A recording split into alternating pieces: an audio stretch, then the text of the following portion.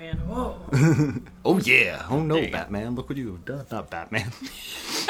Just trying to remember that old Dane Cook joke. He's like, oh, no, Kool-Aid man. Look what you've done to my beautiful living room. Are we quiet? We seem kind of quiet. Oh, we got the windows open, so there's probably, let me make an adjustment here. Turn you the ready? volume up a bit. That better? Yeah. Sweet. Yeah. Yeah. Got the windows open. It's a beautiful, like, 60-some-odd degree day outside in Montana. Got yelled at all day today. It was fun. Doesn't it sound nice outside? You got little kids playing. The wind's, like, blowing in. Yeah. Feel that breeze. Feel that nice little breeze. Everything's going to be okay, team. I know that by the time this podcast airs, a week or so from now, the coronavirus has once again come to an end and our life has returned to normal. And our economy didn't take a massive fucking shit. It's nice to have dreams. Yeah, and all of them. You know what I've been thinking about recently? And then we'll get into the show. Being essential employees, I feel like when we would grow up and there would be a school a school closure due to snow in every county except Rutherford County. Yeah, kind of. I'd be sitting there and I'm like, I just want to stay home. I don't want to fucking go anywhere, Yeah, that is definitely what it feels like every morning. I'm like, what? I don't want to be essential. I don't want to be essential. And for all our non-essential people out there, God bless. I hope you're doing okay, but that's the view from the essential people is like I get a few days off work and then I'm like, this could just be every day. And I still only get. We could release daily podcasts. I still only get my 2 days off, and that's it. But fuck it. It's hot out here for an essential employee. We're not dwelling on the virus. That's not why you guys come to us. We're not scientists. We are here today. No, we're going to talk about something worse. Yeah. Welcome to the Nightmare Box, bitches. Presenting mistakes were made. Presenting yet another edition of the two Tuesdays. I don't know why we don't have that as a drop already. We need to get on that shit. Oh, well, that's your fault. You should do it. I'm having trouble figuring out drops. It's a goal for the year. I figured out how to get sounds onto my computer, but without a soundboard, I'm having a lot of difficulties figuring out how I'm going to put them in the show. Yeah, I could edit them in post, but that would be a nightmare for post-editing, because I do the Tuesday episodes. Don't worry about it. We'll figure it out. It's not our pitch meeting. This is a 2-Star Tuesday. And on this edition of the 2-Star Tuesday, we're talking about a film that should have died in a pitch meeting. And that movie is 2015's Demonic. It's pretty bad. Yeah, we're going to try to do. We're the new and improved 2-Star Tuesday crew. I'm going to try. We're going to try. Look at the positives. I got yelled at a lot today, though, so my bad in advance. Yeah, and this is already more words than I've spoken all day, because I've been locked in the apartment going batshit. So we might go off on this one. But that's all right. It's a beautiful day outside. Gonna howl at the moon. Mm-hmm. But Demonic, 2015. IMDb score, 5.3. Rotten Tomatoes, 33% critic, 21% audience. How do you feel about it? The beautiful, the effervescent Kristen Pennington, my beautiful fiance and soon-to-be Miss Bloom. I didn't introduce either one of us. This is the beautiful, the effervescent Kristen Pennington, and I am Brett Bloom. No descriptor. Maybe between that 21 and 33. I think I might be sitting on that 21. I might be going 20. I might be like, fuck your extra 1%. You didn't deserve it. Yeah, I don't think it's the worst one we've ever done, but I really did not like it. I mean, it's no Stitches. Where are we sitting at for you? Because Stitches has been the one you've hated the most. It may still be the one I've hated the most. You hated Stitches more than Demonic? Demonic? I can't speak Demonic. My mouth is... Demonic. I've had zero conversation. My face muscles aren't working.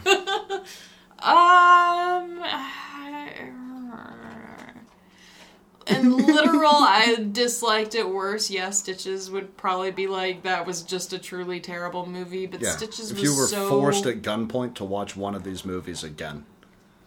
I'd probably do this one. Yeah. But Stitches was at least like its redeeming quality for me, as it was so ridiculous and so over the top that there were moments we could laugh at. Yeah, it was making fun of itself a lot. And this movie, I simultaneously felt like I had been watching it for 10 years. Yeah.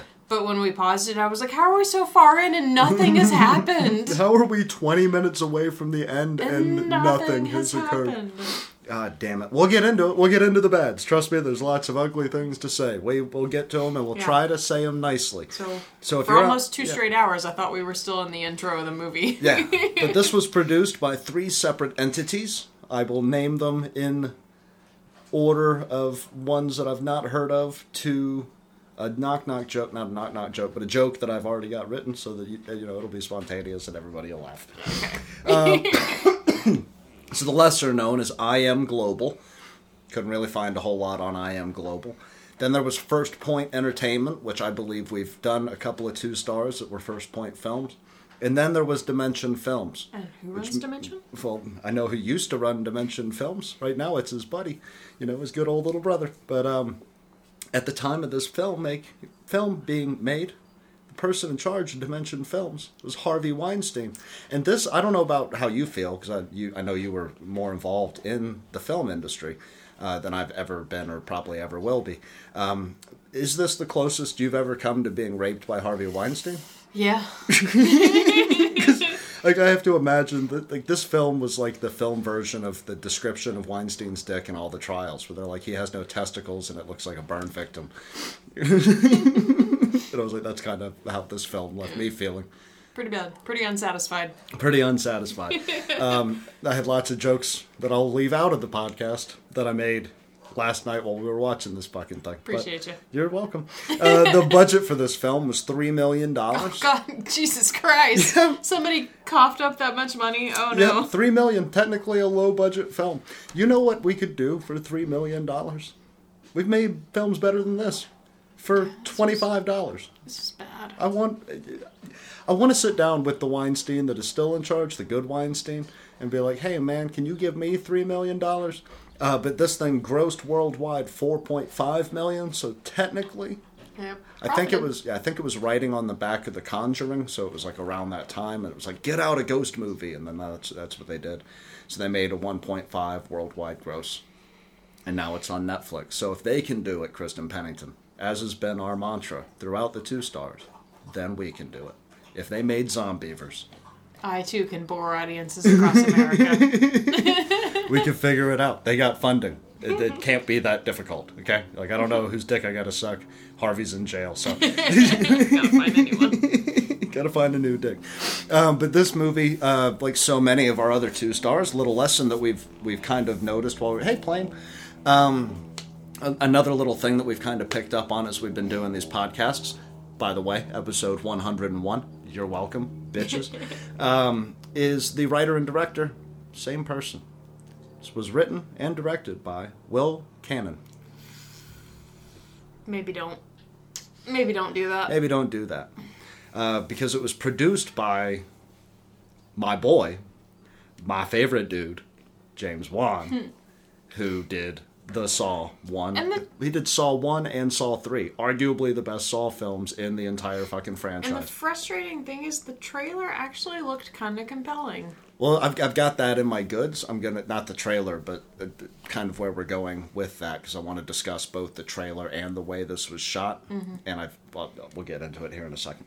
But our character list, I've not seen, except for the last one that I'm going to do, any of these films, so I can't really talk to them, but I've got the titles and the characters they played, and these were all like their lead roles before this, or after, whatever. But you've got Dr. Elizabeth Klein, the psychiatrist lady who shows up for God knows what reason. Her name is Maria Bello, or Bello, probably Bello. She's not Hispanic. She was Lil in Coyote Ugly. My older sister loved that movie. Never seen it. I know my mom references it when she wants to dance on tables. So that's the kind of personality my mom has. But I've never seen Coyote Ugly. Do you remember Lil? Yeah, I remember the movie. I've seen the movie a couple of times. You remembered the actress, but you couldn't remember what it was from. I mean, I've only seen it 2 or 3 times. I haven't seen it in years. Yeah, it's not a bad movie, to be honest. I mean, it's not like up in my even top 20 favorite films by any means, but it's an interesting movie, an interesting take on that lifestyle. Yeah. For sure. Cool. Then you've got Detective Mark Lewis, Great names, by the way. While I'm coming up with good things to say about this, Elizabeth Klein and Mark Lewis are like old school, like noir names. But he was played by Frank Grillo, and I'm going with the double L meaning Y because that sounds like an Italian name. So Grillo, I'm going for. Grillo. Grillo. He was Brock Rumlow in Captain America movies, I guess he was some SWAT team dude. Again, never saw the Captain America movies. Don't know who the fuck he was. Michelle, who played the girlfriend, was played by Cody Horn. And she was in a small number that makes girls around the world cream themselves called Magic Mike. She played Brooke in Magic Mike. Never seen Magic Mike. I have seen Magic Mike once, yeah. And now that you say that, I think I do remember that. Then you've got John, the boyfriend to Michelle and survivor at the end of the film / beginning of the film. Dustin Milligan, he is in the TV show Schitt's Creek. He plays Ted Mullins. Nice. Brian, Michelle's ex-boyfriend, is played by Scott Mechlowicz, Mechlowicz. It's the Jews. It's not me. I don't know how to pronounce that word. It's a lot of consonants. He was Scott Thomas, the lead character in Euro Trip, which was one of those fun, drunk American Pie type films. It is interesting that most of these actors have had actually well-known work. Yeah. And you had Jules. She was our occult bimbo. She was played by Megan Park. She was in a movie I'd not heard of, but she'd been in a couple of movies that I'd not heard of that all seemed like chick flicks. She was in the movie What If, which I've never seen. She played a character named Dahlia. I like Dahlia, the name. Never seen What If. And then we get down to the one that I do know. My boy, Donnie. Donnie's our Asian dude character. That's how I'm going to refer to him. He's played by Aaron Yu. And you might know Aaron Yu as Chewie from the Friday the 13th remake. The Asian character with the special bong who's super excited that they've got weed in a cabin and no fears. Would have never pegged that, though, because he looks completely different in Yeah, this movie. he gets killed out in the boathouse with a screwdriver. If you've seen the Friday the 13th, go watch Chewie get killed. You'll have to skip this movie, because that one scene, or those two scenes, where Donnie is, like, bringing out the bong, and they're, like, worshiping the bong, like, there she is, she's beautiful. And they, like, start kissing it, and, like, all that shit. And his screwdriver death. Both of those are better than this entire production we've got here. So, that out of the way, what is the plot to this film? God knows. Moving on to the goods. It is very all over the place, so it was kind of hard to keep up with this one. Yeah. But as far as either of us could tell, so the main character, John, who's dating Michelle, his mother apparently had gone into this old haunted house that's in the neighborhood that she grew up in with a bunch of friends, and one of the girls that was in that group snapped and killed everybody, and John's mom somehow managed to escape and got away. So John starts seeing visions of his mom in this house and like wants to, I guess, kind of figure out what it means. I'm assuming at this point his mother is dead. I was just getting ready to ask you that. I can't remember. I don't know that they ever address it, but they very heavily imply it's the spirit of his mother, so she has to be dead. I don't think that they ever say what happened to her. So John and his girlfriend, Michelle, get together these half-assed paranormal investigators. One of which is Michelle's ex-boyfriend. Yeah, one of which is Michelle's ex-boyfriend, to go check out this house, and they decide to, for whatever reason, break the seal and summon the demon, and shit goes down. Yeah. And eventually. I mean, they don't break the seal and summon the demon until like 20 minutes before the film's end. It is interestingly like intermixed with footage from like all of the stuff that's happening in the house has already happened at the beginning of the movie, so you come into the film at the tail end after all the shit's gone down, and it's a mixture of John's alive, he's being interrogated by the detective and the psychologist, and they found the hard drive footage, and they're like kind of reeling that through as the story goes so along. it's a mixture of what happened, I'm assuming, the night before, and the detectives trying to solve could be the case. The night before, could be the day before. Yeah. We'll get into it. Yeah, so it's a clunky plot for sure. It's a little all over the place. And then what happens at the end? I don't want to give away the end. We're giving away all the movie. I'm gonna shit all over this. All right, cool. We don't ever give away the end in a synopsis. If you guys want to watch it, here's your warning. There's your brief synopsis. And from here on out, spoilers. You've entered the land. I'm sorry. You've made. We don't ever give away the ending of the synopsis. Though. I know we don't, but we always talk about it, neither the good or the bads, and so I forgot that. I need to establish better ground rules. I need drops. Yeah. So. Diving into the goods. Jesus Christ. Help me. All right. Kristen has made a promise to down one beer and then I'm going to try. Go into the second one. So I'm going to try real hard. Here we go, my love. We're going to be all right. It's going to be fine. Just pretend it all is happening in your mind. So I'll start with kind of... I've got two that I feel like are a little more major and then a couple of just cheesy side ones. So I'll start with my cheesy side ones. So they find a music box, which I'm assuming is in yours. That's Yep. It says, "Gotta love a music box!" exclamation point. And it's kind of lame and also kind of cool at the same time. Yeah. Like, it's really cool that every time they touch the music box, it just plays like the creepy music as she spins around and she keeps pointing at the same thing, and that's kind of neat because they don't... I'm a sucker for things like that. Like, weird music box things kind of remind you of, like, a girl's childhood. Simultaneously, they remind you of your grandmother. So, like, I like little music boxes. I like old ceramic dolls, as the viewers can see over the top of my head. We've got the dolls. There's something about, like, that antique feel, but it still is, like, a younger... I like that dichotomy. Sorry. Yeah. So I like that the music box... is kind of this creepy element that's in the house, but it's not like super overplayed. Like, a lot of the time people want to use like stuff like that or like Jack in the Boxes or whatever as like these hyper intensely creepy things, and they're like a little like too cliche. Much. Yeah, it is too like cliche a lot of the time. And like the music box is basically just leading them to the circle where the seance is, and how they get there is kind of cheesy. Like, he's she's pointing to the rug, but not that rug. It's the rug in a different room, and they all like. I don't buy that he put that together that way, but... Well, he's a demon. Well, he's not at that point in the movie. We never know when he became a demon. That's in my bads. We'll get to it.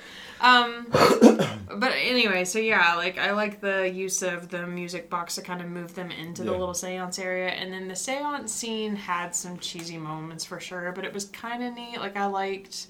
because that's usually a thing, like, when you're gathered holding hands around a seal, that you can't break the seal or whatever is trapped in the seal becomes free. So I kind of liked like the urgency of don't let go of each other's hands and like everybody desperately trying to fight it, and then there's that one cheesy jump scare that causes them to break their hands, which is kind of silly. Well, it's like it's his mom, right, asking to reach out for her, and like so it's like that strange, I know I need to keep holding this hand, but there's everything I want right now, Well, she doesn't tell him to take her hand. She tells him to let go, which is like an interesting play in my opinion, because he's been clinging to, I'm guessing, like the spirit of his mother or whatever, and can't seem to get over it, and she's saying it's time to let go, you need to let go.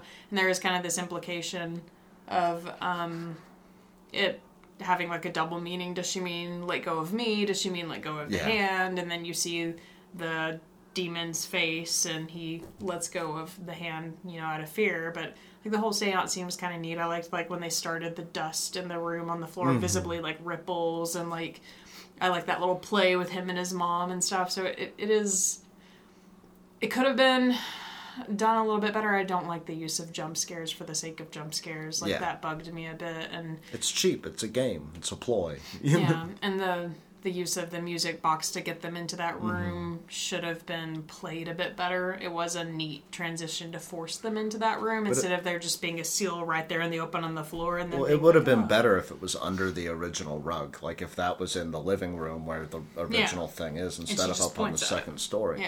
Yeah, because then you would have been able to skip the it's not this room. It's like, why does that matter to the plot? But like just have her in the actual room pointed out, and then it's a neat transition into them finding it versus, like I said, the seal just being out in the open.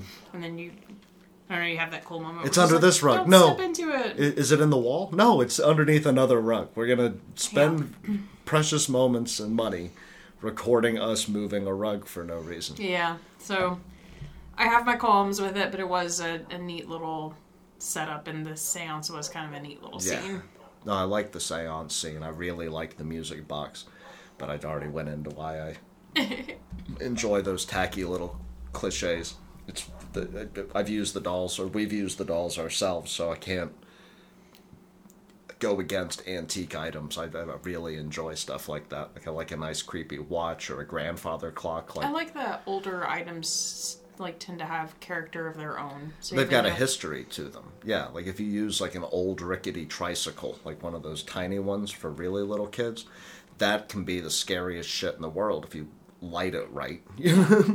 See James Wan's other great film, Saw. Old rickety tricycle, you put a puppet on top of that bitch, and all of a sudden, scariest character in the movie is a puppet on a child's tricycle. Who isn't even actually the bad guy. Yeah, technically, kinda, maybe, I don't know. My first good that I've got here is the documentary-esque intro. Oh yeah, I totally forgot about that. That was super cool. It looked like a Netflix documentary was about to kick off, and That's we hilarious watched. Because you told me to remember that, and I didn't. We watch a lot of Netflix documentaries, and typically, if we can't get through the intro sequence, then we abandon ship on the documentary. And so this thing hooked me for like the first 15 minutes because I was like, did you see that sequence? It makes it look like I'm actually, like it gave me the same feeling almost. And not to compare the two films, but to compare the two intros to the original Texas Chainsaw Massacre, where you get the newspaper headlines and then the cha-ching, you know? Yeah, I liked that play between seeing all the research on the screen and then hearing the reporter's voice on top of it being like, and then this happened, and they're investigating this, and it was made you kind of feel like you were real world, oh shit, the neighbor killed somebody. Yeah. That was really, really well done. And it was about the only part of the whole film. I know. I was kind of hoping we could linger on that. How important to you are intros? I do think. I think that's true. Trying to at least get us to the 35-minute mark on the goods before we start trashing the shit out of this thing. No, I do think that's true with books or television shows or movies or whatever. Those first 15 minutes are hypercritical. That's what they tell you in all the writing classes, is it's all about that first sentence. If you can nail the first sentence and then nail the first paragraph, people trust you for the ride, even if it drastically drops off after that. If you can bang the first sentence, the first couple of sentences in Orwell's 1984, where he's talking about it was a warm, muggy day in April when the clock struck 13, or whatever that line is. Once you are into the surrealism of that line, you're into the surrealism of the world that he's created for the rest of the book, because it's so distinct. And it's in my bad, so we'll circle back around to it later, but I feel like the way that the intro for this movie was, that whole documentary style, and it's news clippings and reporters kind of reporting the news, sets up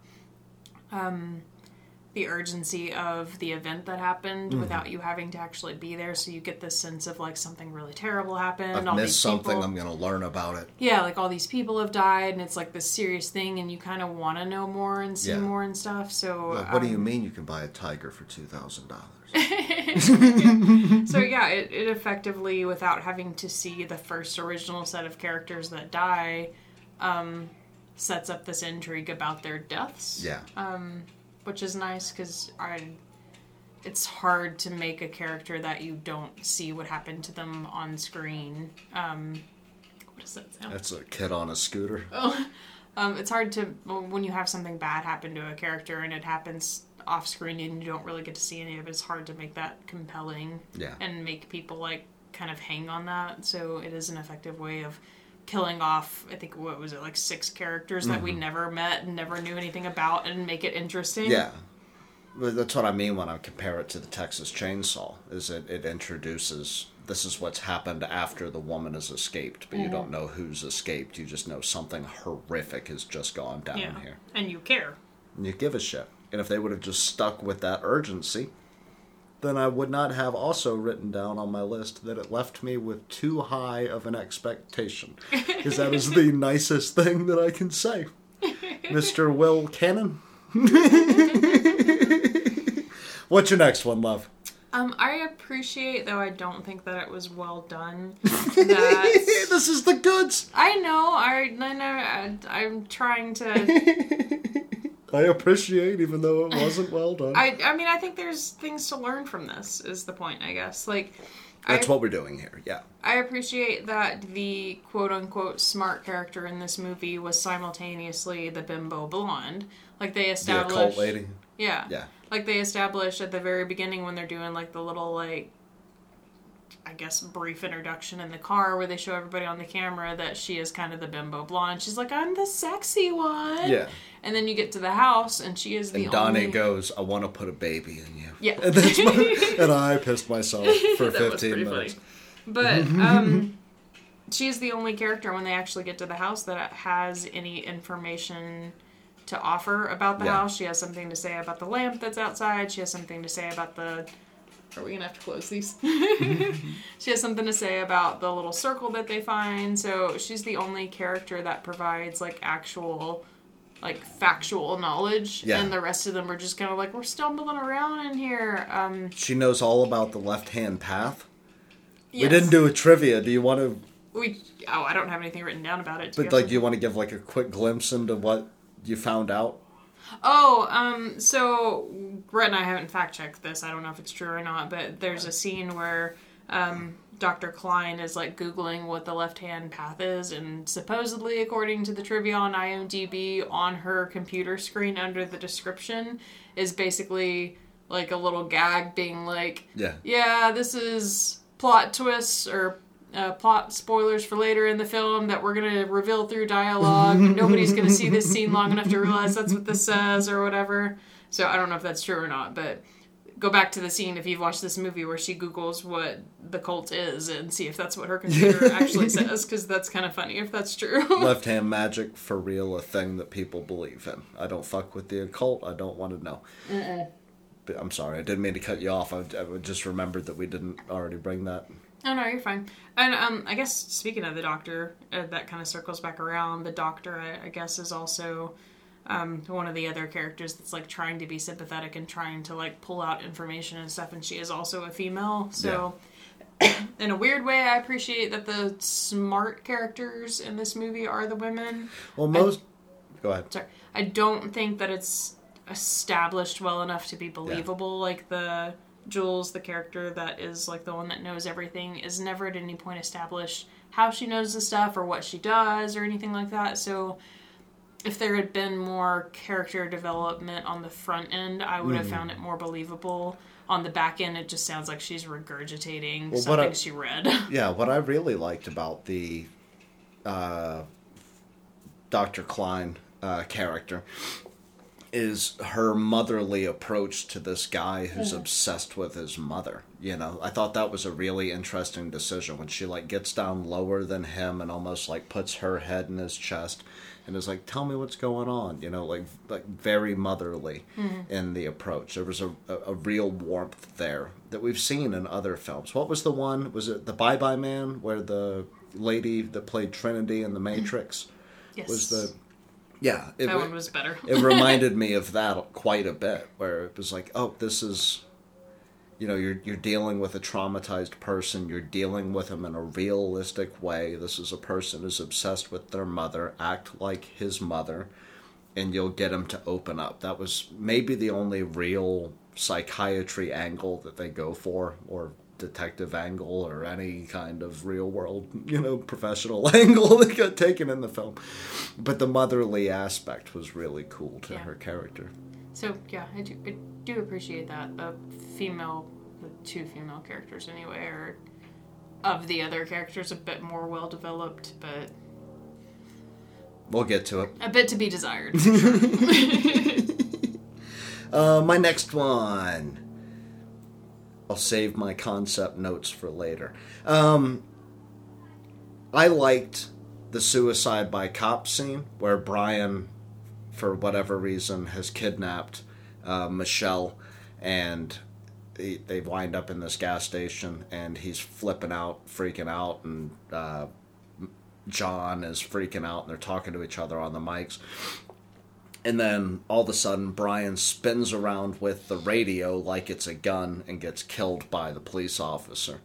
There are a lot of police mistakes that happen throughout this entire film. There's a lot of, they should have called their cop buddy to figure out how to do different things. But the aspect of bringing like a real world thing where mentally disturbed or disabled people will reach into their pocket really fast and get the cop to shoot them. That's not a thing you see in a lot of movies. Yeah. And I thought that was really interesting, throwing that in. I wish they would have milked it more. I wish they would have had a scene where, you know, Detective Lewis walks up on the body, realizes he just killed a man for holding nothing but a radio. But instead of him, why linger on any moment? Questioning a dying man. Yeah. Where's she at? Where's she at? I know I just shot you 7 times in the chest. He's not even the one who kidnapped her, is what's funny. Yeah. Like, he was definitely just the fall guy. The whole movie's a mess. What you got, love? What's next? Oh, shit. It's a moderate plot twist. I do like the fact that, and this is where we'll spoiler alert the end, John ends up being the demon. Yep. I knew that he was going to be the bad guy. That was easy to see from, like, a good ways away. Like, you could tell, like, he's definitely the bad guy. I didn't foresee that literal John was going to be dead already, and that was just a demon, like, taking his form. So... that adds an interesting element. Yeah. Not such a... We'll get to it. Not such a brilliantly done plot twist that I couldn't see something was coming, but I did not... I mean, even though they hint at the fact that the other girl hung herself, I did not put that together that he had already hung himself and that was a demon. And follow your breadcrumbs, ladies and gentlemen, because that's called a trick. Yeah, and I liked that when she goes back to see the footage, she's been talking to an empty chair this whole time. Like, this demon has just manifested a form for them, and it's not really there. So it could have been laid out a bit better. I did think that was kind of interesting because I actually did not see that coming. Well, moving in from that, then I'll move on to the next thing on my list, which is I really enjoyed the concept of the film. Which is what I say about a film when I did not enjoy the film. But I can see what they were initially trying to do. Despite all of its faults, you don't every day get a Saw-esque haunting film. Like, it's happening after the facts. It's more focused on police work, which kind of gives you this barrier of safety because we as Americans until recently, have been trained to trust the police, that the police are going to make everything better. And you want to trust the survivor of something traumatic. So, like, the concept is sound, you know? It's a good idea for a film. And this is one of my bigger goods. I appreciate the contrast between the traumatic event that happened and the real-time events that are unfolding, like with Saw, for instance. Even if we didn't know what was happening when. Yeah. We'll get to it. Like with Saw, for instance, when really bad shit happens and then the cops go in to, like, investigate the scene, there's still this really real raw sense of danger that there's a trap that hasn't quite been triggered yet. And this cop could end up dead any minute now. Because this is a very, like, dangerous scene. That's how you get Danny Glover in the first one with the shotguns on the ceiling. Yeah, so there's this real sense of danger even when, like, the trap has already, like, kind of expired and the cops are trying to investigate it because you don't know if maybe something got missed. And with this, like, it's a very interesting contrast that I don't know that I've ever seen in a movie. It's not Danny Glover. No, it's not Danny Glover. I'm a racist. It's the dude that was in Lethal Weapon. I forgot his name. But in this movie, which I don't think I've ever seen that done before, in a haunting movie, I kind of appreciate the fact that we get the contrast of everything that happened to these teenage characters, I'm assuming the night before, where they were in this house and all this weird shit was happening and they were seeing these spirits and there were no lights of any kind and everything was dark and everything was spooky. And then the cops come in with these big ass, like, lamps and light, and light the entire house so it looks like it's daylight in the house. And nothing about the house is creepy. Like, no bad things happen while the cops are in the house. Like, the house isn't remotely intimidating. The scariest... just a crime scene. Yeah, like the quote-unquote scariest thing that happens is when the cop initially discovers John, who isn't actually dead, and then he, like, falls down the stairs, and it's just kind of a little, like, jump, like, oh, God, that person's still alive, and other than that, it's literally just a crime scene, and I've never seen... like quote-unquote haunted house before lit up completely and everything that was scary an hour or a night before is no longer scary, so it's kind of taking away the demons that have been hiding in the shadows. So I did appreciate that they took something that's supposed to have traumatized this other group of people and were like, there's nothing here. It's almost the same thing, like when you're like, there's a monster under my bed, and then your parents come in and they turn the light on and they're like, there's no monster. And it's like, no, you don't understand. 30 minutes ago it was howling at me. So like I don't think I've ever seen that done, especially in a ghost house movie, because usually when you go into the ghost house even later, there's still a ghost in the house. So there's always that moment at the end where they get snatched, and with this one it was like, no, I did my deed, I'm done, you guys have fun, it's over, figure it out. You got any more goods? Got one more. What is it? Because mine is going to bleed directly into my first bad. I tried to figure out how to lay it out, but I can't get away from the one thing that bothers me about this. So this is my go-to when I don't care for a movie. Is it? Could it be Kristen's pretty shot? And I don't have... necessarily pretty shots per se. Like I didn't think that the movie was a pretty movie. I appreciated the fact that there were several interesting shots and several different like angles. Like this wasn't like Paranormal Activity where all the cameras are stationary and we're just viewing it from these stationary like surveillance corner of the room perspectives. Like there were cameras that were on the walls, there was a camera that one of the characters was literally wearing, there was a camera that one of the characters was carrying, and then we're intercutting these things that have happened that we see from these different camera perspectives with the real time, like the cops looking for stuff, so I like that. Which is very Saw 3. Yeah. Where it's like the cops are watching the surveillance footage that's going on inside the house, Yeah, so I like that there's this play of like different perspectives and different angles, and they kind of, I guess, manipulate the world so that you see it the way that they want you to see it. Could have been done a bit more effectively for sure, and again, we'll get into that in my bads. Like the in-house cameras were not utilized the way they should have been utilized, but I did appreciate that it wasn't just found footage where it was like somebody's carrying a camera and it wasn't just stationary cameras in the house. Like there was a lot of different points of view to see. So yeah, that's my that's all my thoughts. You ready to have fun? Yeah. All right, cool. Because I'm going to do this, and then halfway through my explanation of why it's a great thing, explain why it's a bad thing. So down that shit right there, my love, and I'll pop you a bottle. Okay. So, as we've established on the show, this was produced in part by James Wan. I love James Wan. I loved the Saw movies. Growing up, whenever they would come out, Mom would take me to the movie theater and we would watch the new Saw film for like the first 5 or 6, and then she was like, these are getting ridiculous. But like we watched the first 3 from Blockbuster, where we went over there, we got the little VHS or DVD, whatever it was for that year, and we would pop it in, and it would just be me and my mom watching Saw. So if you're wondering where I came from, that's the kind of family I came out of. She got me Helter Skelter when I was 13. I grew up watching Saw films with her in the living room, and she would take me, and it would be my mommy's son date to go watch Saw in the movie theater.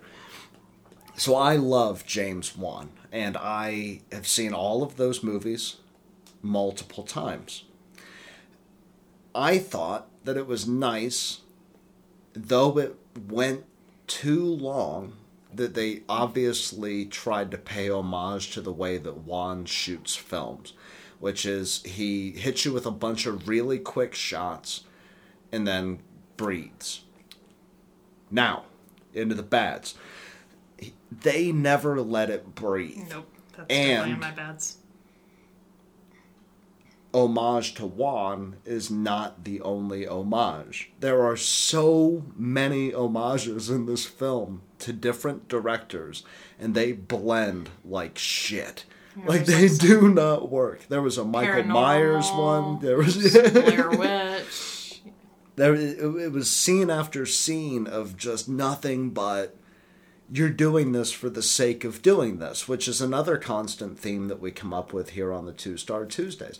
I love that you tried to shoot it like James Wan would shoot it.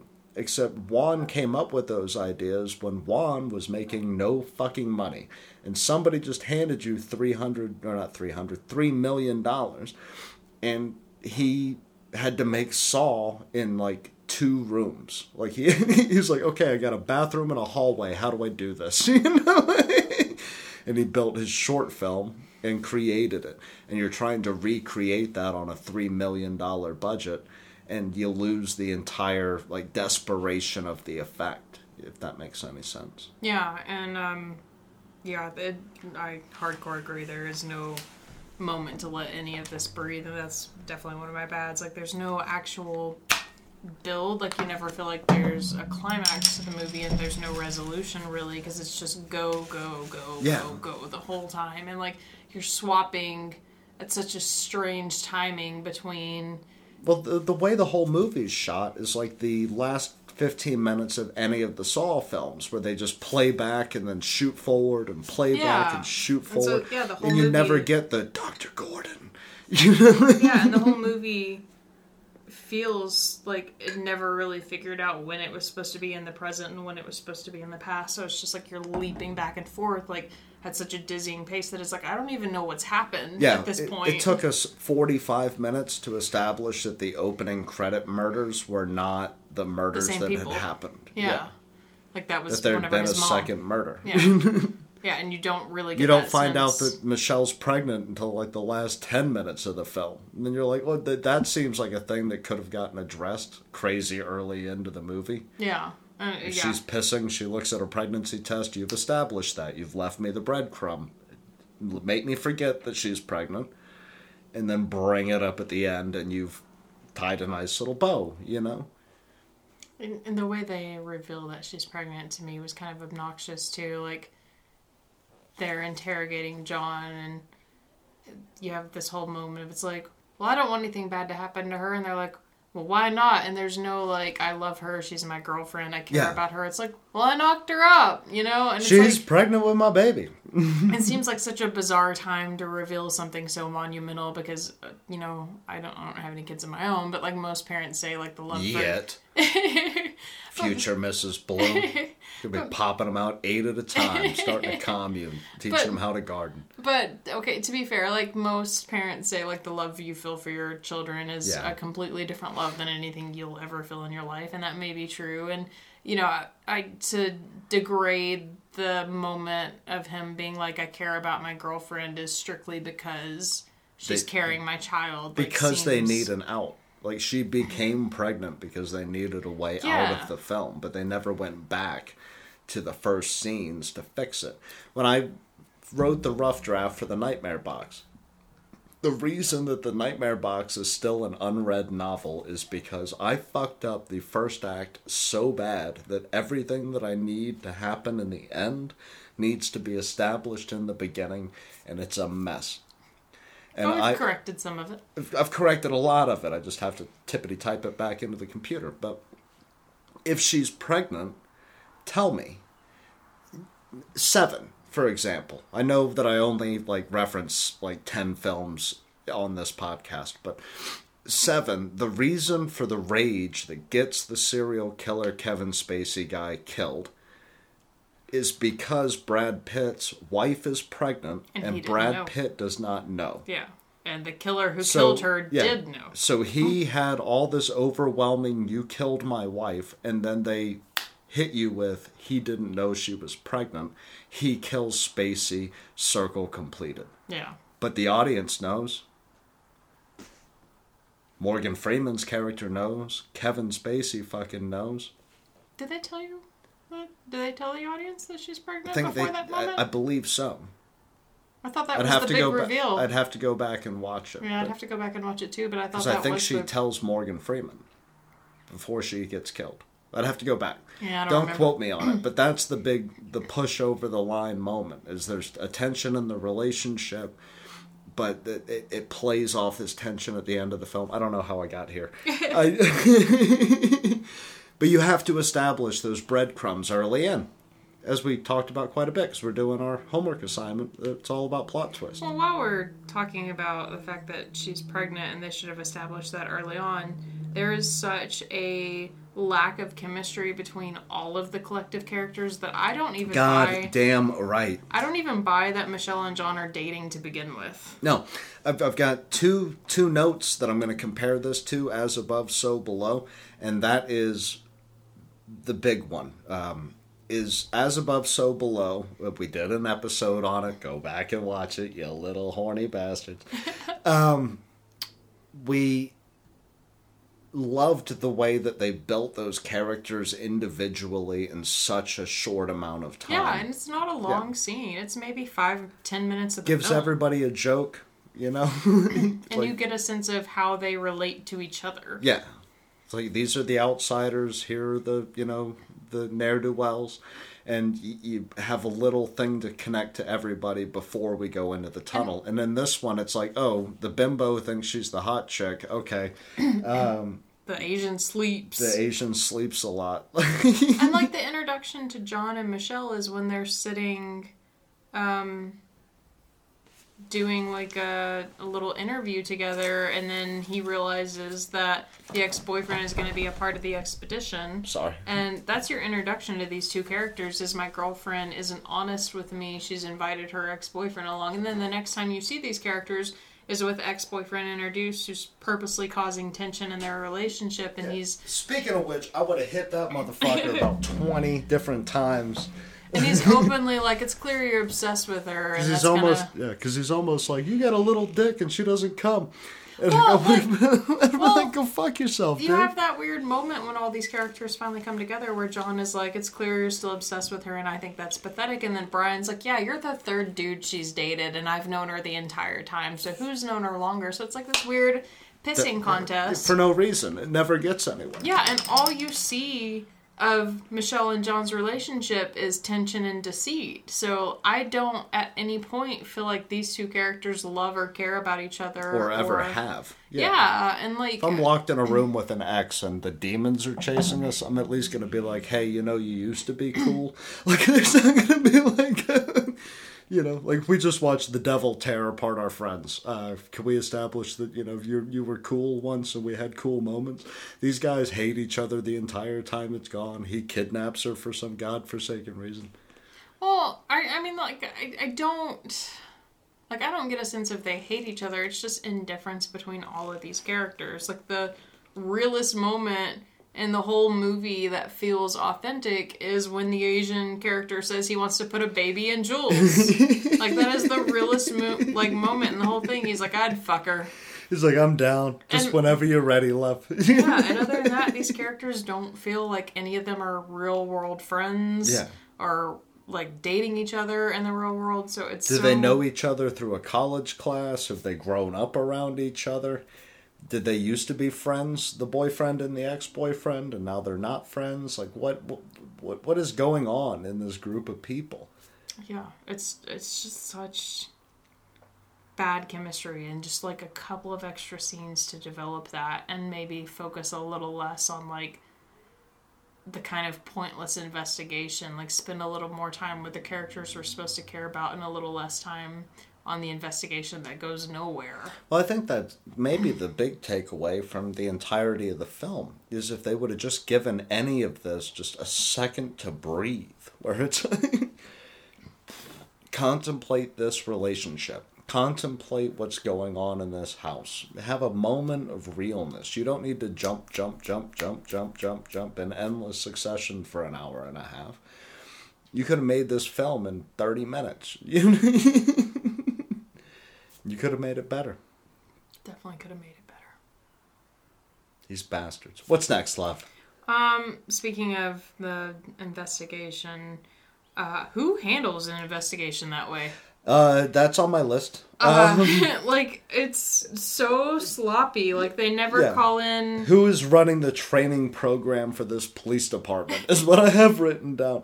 Because I had to pause the movie and explain that's not how you tactically enter with a pistol and a flashlight when the dude went over the barrel of the gun with his flashlight, putting his wrist in front of where the bullets come out of to lock into the X. Well, none of it's really all that believable. He calls for backup the one single time, and I swear it's like 5 cops that show up. It's like nobody. There's like one dude guarding the door and one dude that keeps following him around everywhere, and then his girlfriend. Mass homicide. Yeah, his girlfriend. His girlfriend, who probably doesn't even work for the police department. She's just an occultist psychiatrist. And like, there's multiple bodies and then 2 missing people and then a suspect that they never take into custody. Yeah. And nobody's blanketing the area. Nobody's asking for a lawyer. Just like, we're going to start asking you incriminating questions and this is all going to get thrown out in court. Like, none of it makes sense. Like, that would not real world be handled that way. No. He's like, my favorite part... And we never show collecting evidence. I didn't... Well, I want to get to that, because, like, I didn't write down the black police officer's name, but he just walks up at one point, and he's like, we've got 3 separate prints on that doorknob. And I was like, oh, you could tell with your blind eye? Like, normally that takes powder and, speaking of the door, days upon weeks. Speaking of the door, I'm going to leap around a bit here.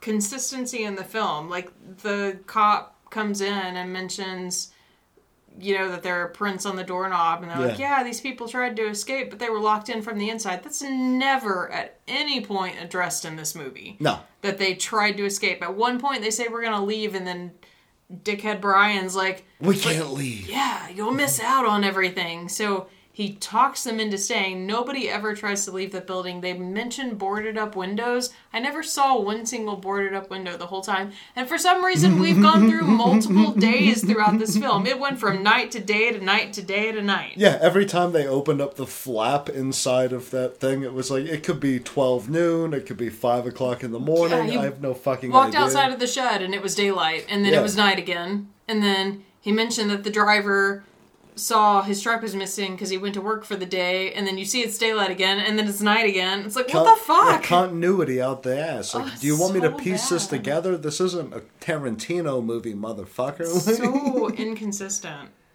Like, the stuff that they just say out loud in the movie, and then the random shit nobody thought, like, let's fix this. Yeah, no, at all. The biggest one was where we had to pause it with the flap wide open, and...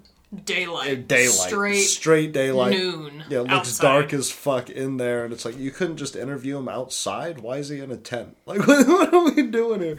He's sitting next to, like barnyard, right? Where outside... He's inside the barn. Yeah, but he's got the window to the barn outside, and the window to the barn is obviously blacked out, and then they walk through the flap in the tent, and it's fucking noon outside, and it's like, oh, this is just like the coffee, wherever they feed the food to people. I can't remember the name. Crafty. Crafty. Yeah. I don't know how they thought that was just gonna... Maybe they meant to shoot more scenes. I don't know how they thought that was just gonna be completely dismissed. They tried to escape. The windows were boarded up. They couldn't get out. They were locked in from the inside. It's like, when? When did that happen? What happened here? What is going on? Nothing fucking happened in this movie. But getting back to the other thing that I had for As Above, So Below, because I'm trying to be positive. I'm trying to be right. Well, that's a lesson to learn. Pay attention to your continuity. Yeah, the continuity for sure. But what As Above, So Below did, and what that one did so right, and what this one did so wrong, is As Above, So Below established the cameras. This film shot from a third-person omnipresence. Sometimes you were right on the chest. Sometimes you were this exalted, God narrator. Sometimes you were, in between, and you got these really personal shots. There was no established distance throughout the entire thing. Like, what the fuck is up with killing everybody off camera and then coming right into the deal? Like, what is the established narrative for the audience? That's my biggest probably bad of this, actually. You take these characters that I just needed to bang off two of my bads in one go. You take these characters that I'm assuming I'm supposed to care about. I'm supposed to care about the pregnant girlfriend. I'm supposed to care about John. I'm supposed to care about any of these characters on any level. And chemistry and continuity and all that aside, like, if I barely knew these characters, if they had... Because, like, Stitches, I guess, is kind of similar. Like, Stitches has, like, so many characters in this movie, and they die in the most ridiculous ways. But they all, for the most part... I think there's maybe one character who died off screen.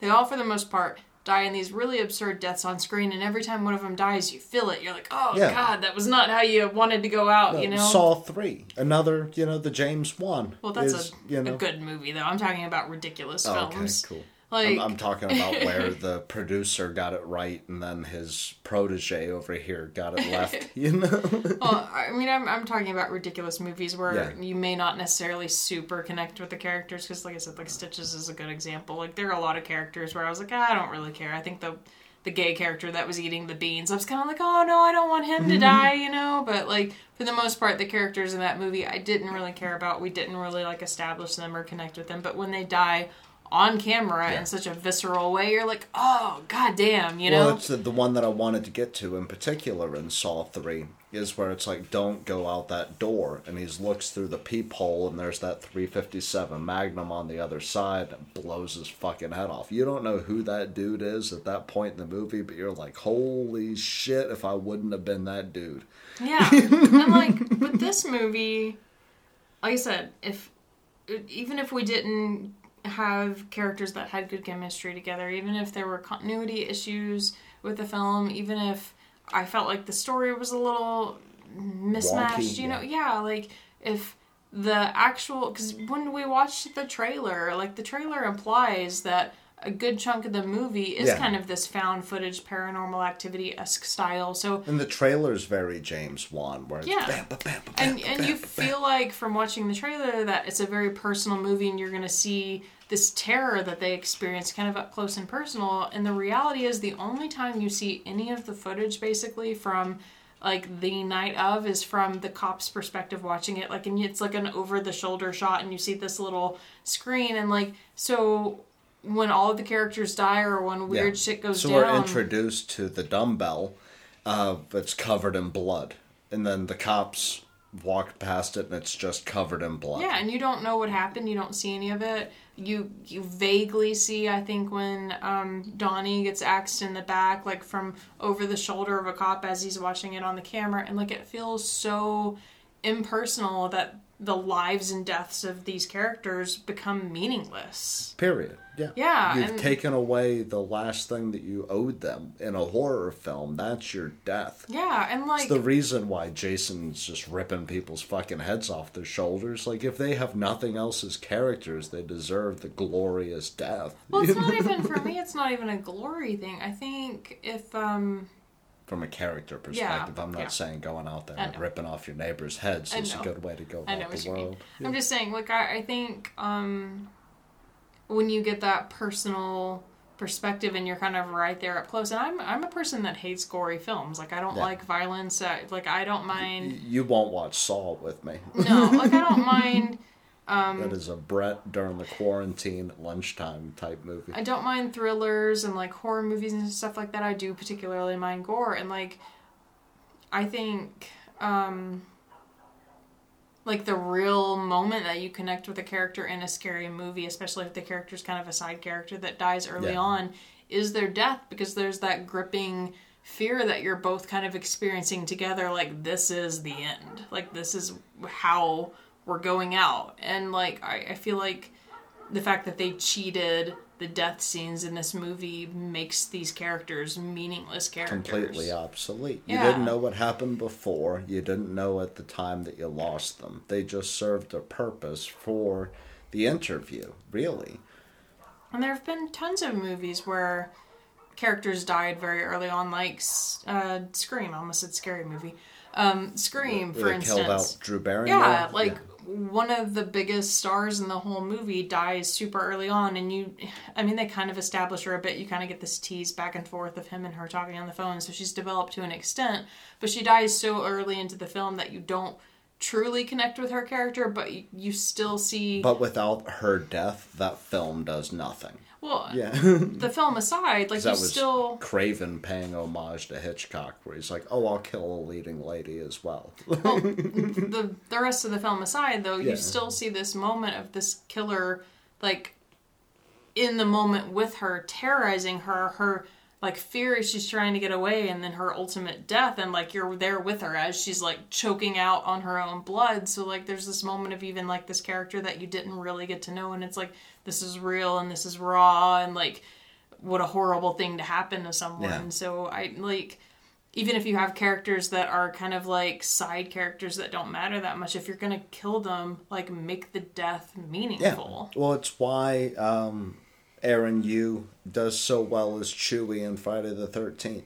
He makes you laugh and makes him adorable when he's worshipping the bong. So that even in a Jason Voorhees movie, when Voorhees sticks that screwdriver in his neck, like, you're praying during that entire fight that he's gonna win. You're like, please give that pothead a chance, and then he just gets done. You know? Like, and that's just a reboot. Fucking old slasher. You know, it's hacked. But it did a better job of establishing. So, like, if you're writing a character and you have to kill the character, you have to make me care about the character you kill. Like, there shouldn't be characters that serve no purpose of any kind. Yeah, ever. No, it's kill your darlings, not kill your, dude who lives in the same town with you and you don't like the way he drives and his farts smell. Like, it's... Kill somebody you care about. Kill your darling. I'm down to only 2 bads left, and mine are both kind of dumb. I've got one big one and one small one. I've got 2 small ones. This whole thing was shot like an episode of CSI. It was kind of, yeah. And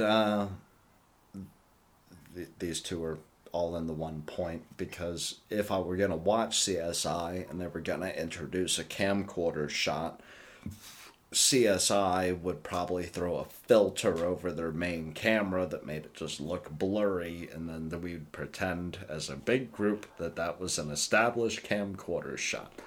If you're going to use a camcorder shot, use a fucking camcorder. Or use an older camera so that you get, like, a contrast between the way that things are shot. Don't use your, like, high-tech shit and then be like, I'm going to go low reg, and it just looks blurry and nauseating. Give Paranormal Activity credit there. I'm sure they shot on nicer cameras, but it did legit look like just surveillance cameras in the house. Like, it... Surveillance cameras were good. But the camcorder at the beginning, when they were all, like, meeting each other and they'd shake it and there'd be, like, 15 Billies on the street because it was trying to catch up. And it's like, that's not what camcorder the weird, footage looks like. Fake static where it would, like, turn on and it'd be like, shh. It's like, that's not... like, it wouldn't look that way. This isn't the 60s. Like, we're not... I'd have to look into that. I really don't think freezing your hard drive fixes your hard drive. Just gonna throw that out there. Like, don't put your hard drive in a freezer. Like, definitely research that first. Find an Asian guy. I'm sure Aaron Yu is out there fixing computers. Jump scares. I lost count. So fucking many. So fucking predictable. And didn't make down any to the point sense. where I was like, they're coming from the left screen, and then bam, left screen. That didn't make any sense. Like, they were so... Like, it was just like they were, like, hallucinating these things that...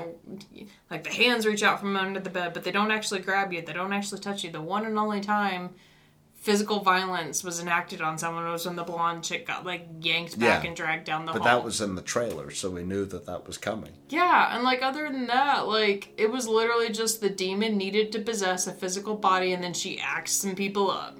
Like, at no point was the ethereal, ghostly spirits in the house relevant to causing any of these people harm. Like, she needed a body. So which what brings was the me point? to my final bad. The beautiful, the effervescent, the Kristen Pennington. Hit me with it. That bitch was definitely not pregnant. That's my final bet. If John became the demon when he walked into the house, when did John become a demon? Because this bitch is sitting over here with a flat ass tummy, but the baby's able to kick through it, and he became a demon. She can fill. And he became a demon 12 hours ago. So is she 3 months pregnant, and we just failed to find a pregnant woman in Los Angeles? And if she was 3 months pregnant, and they did find a flat tummy pregnant woman in Los Angeles who you can literally see the baby feet kicking out of, at what point was John the demon? Was John the demon these past 3 months when he impregnated her? If this thing jumps into people, why not just jump into John and walk the fuck off the property? Why do you need to kill all these fucking people? What's the purpose that's served? You want a full life? He's 18. Fucking roll with it, devil. Think for sure if you were going to possess a person, you wouldn't possess a baby. Like, my impression was that she was pregnant already, and during the seance when they break the circle, the demon possesses the baby. Her. Yeah. But for some reason, the demon also has the ability to then possess John at the same time. But if it could just possess John and it's just trying to get out of the house, just kill John. everybody. Because she was tied up and gagged in some random closet. It's like, is that really... You want to be born as a helpless baby that can't do anything? But yeah, for sure. She had the flattest stomach on earth for someone who can feel the baby She's kicking. Still not pregnant enough to... Like, she could definitely just take a contraceptive pill. You are full-blown... The devil's trusting this bitch way too much. You are full-blown swollen-bellied before you're feeling a baby kick. Like, there's... I mean, some people don't get very big when they're pregnant, to be fair, but she had, like, abs. Like, you have got a little baby lump if you're feeling some kicking. Even the fittest of women, like, they've got a little bump.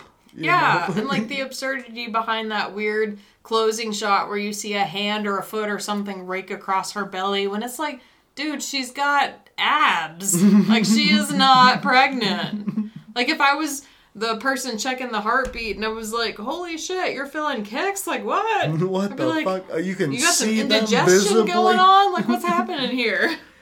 God damn it. We did it, my love. We did it. We went over time, but we did it. It was bad. It was goddamn terrible. But you know what's in our future? Bacon, pickle, cheeseburgers? Bacon, chicken, barbecue, cheeseburgers. Chicken? There's not going to be chicken on my burger. Barbecue. Bacon. You said bacon, chicken. Bacon, barbecue. cheese, barbecue, cheese. I don't know. I'm a little drunk. There's bacon, pickle. Yeah, pick a pound of peppers, you cunt. You want to fucking... There's bacon, pickle, barbecue, cheeseburgers in my future. Brett doesn't like pickles, though. No, not a big fan. I'm a big fan of this ring, and I'm a big fan of... Me? Because I'm awesome? You. I'm a big fan of being engaged to you. I can't wait to get married to you once the apocalypse is over. And I'm... a big fan of you guys. Yeah. I'm so happy to have you here with me. I got to watch you in the past 2 or 3 days listen to the Montana silence at a time where you're not freezing your ass off. And you came and got me and you were like, you have to look. It's gold outside. It's golden hour. Yeah. That's an actual and thing. And then our neighbors started howling at 8 o'clock. Everybody stood out. It freaked Jax the fuck out because there was like a whole apartment complex full of people going, losing their fucking heads. And I'm so happy that I get to experience this with you. And I can't wait to see what tomorrow does. And if you guys are out there, and thank you for listening, this far in, but if you guys are out there and you're a little freaked out right now, just try to take a little moment, 5-10 minutes a day, an hour howl a day, fucking howl at the moon, Find your way out of it. Because I love you guys. And I love you. I love you. And we'll talk to you on Friday. Har har!